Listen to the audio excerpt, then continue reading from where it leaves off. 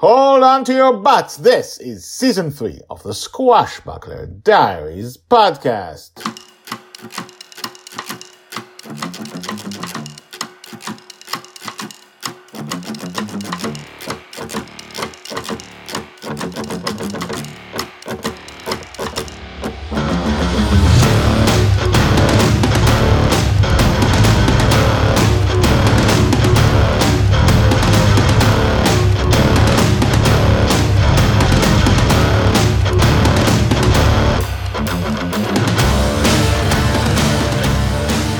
Welcome back. My name is Guy Hasson, and you are listening to the Squashbuckler Diaries podcast, the daily podcast about Joy Shelley, the girl who lives in dreams.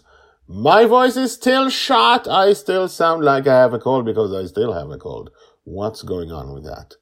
But I am still creating an episode whenever I can, 5 times a week. Lately, I've been noticing we've been getting to Season 3, Episode 100, and if this was a comic book, you know, well, there's something special coming in Episode 100, which, that's good, but I'm not planning on that kind of scale. I have a life to build, and the stories I tell are truthful, and yet it seems like something really big is going to happen, now that I think about it, in Episode 100.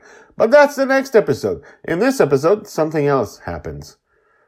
Which leads to that, and is really big as well, though not as much as what's going to happen next time. Season 3, Episode 99, The Supergirl, Part 6, The Betrayal. Joy's age 10, told by Grandpa Walt. You lied. Joy approaches the Guardian with her hand on her sheathed sword. Everybody's tense. Justin, a few steps behind Joy, has his hand on the butt of his gun.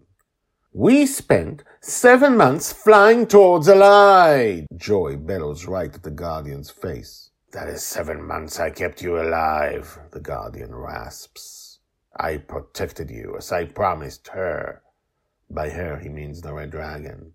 Lying is not protecting. I spent 7 months doing nothing. There's no way I can find my way back home now. Red has been in trouble for 7 more months without my help, and... Without your help, the Guardian says derisively. 20 dragons rebelled before she escaped, and they lost. What can you do that compares to 20 dragons? Joy looks down, and there are tears in her eyes. Hey! Charlie comes up to him. She's the greatest warrior that ever... I'm not, Joy whispers, and Charlie stops. She looks up at the Guardian. You lied to me. I can never trust you again. I wasted 7 months. I'm lost. Red isn't getting help. I won't be there for Mastermind when he returns. You are better off wasting what little time is left of your life than in ending it too soon by get off my ship, Joy says in a low voice that carries more force than any scream. The Guardian is taken aback. He recovers quickly. I will not be able to protect you if I'm not. Get off my ship, she says again. The Guardian shakes his head. Justin takes a step towards the Guardian. You heard her. Poppy, Joy's robotic protector, takes a step towards him as well. Madeline rolls towards him with her armed super wheelchair.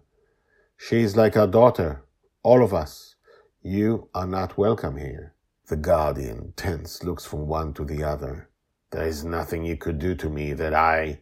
Joy moves faster than I can see. With her right hand, she grabs his metal mask, her fingers underneath it, tearing it from his face. At once he dissipates, and only the mask is left. Still moving, she flings the mask off the ship. Susie gasps.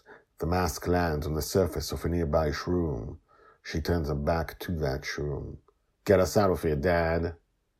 To be continued. Told by Grandpa Walt.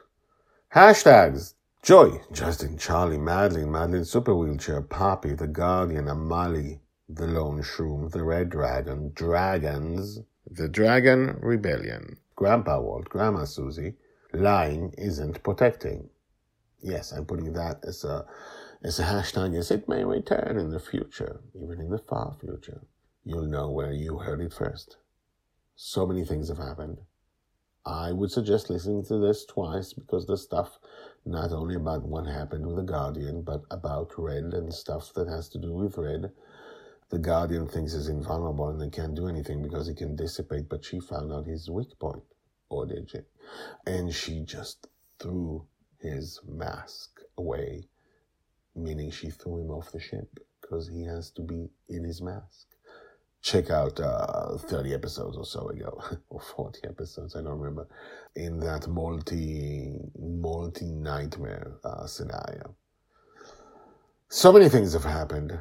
There's a big thing coming soon, and I just wanted to say that the Squashbuckler Diaries are just pieces of life, of Joy's life, and sometimes they're really big, like this one. There are really big things in the books, and this is something like, if this was a TV show, this would be in towards like the end. This would be the climax, even though the actual climax is coming next. But when I tell that story, I don't tell it the way I would in a book. I just say, well, Grandpa says this happened, then this happens, then this happens, then this happens, because that's how he sees it. And those are completely two different ways to storytell, to tell the story in the diaries, which is not built for maximum tension, and the books, which are built like action stories. And they are told by different people, they are told in a different way, and the stories in them, and the meaning behind the stories is different. This is life. And that thing is a big, huge, epic event in Joy's life.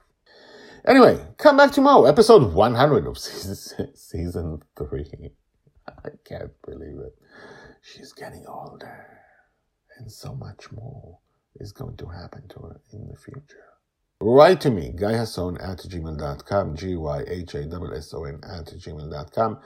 Like, subscribe, and tell your friends about the Squashbuckler Diaries podcast. It's the craziest way to storytell, to tell a story of a heroine, of a future heroine that's never been done before. And come back tomorrow to episode 100 to see the bigger thing that happens next. I'll see you then. Bye-bye.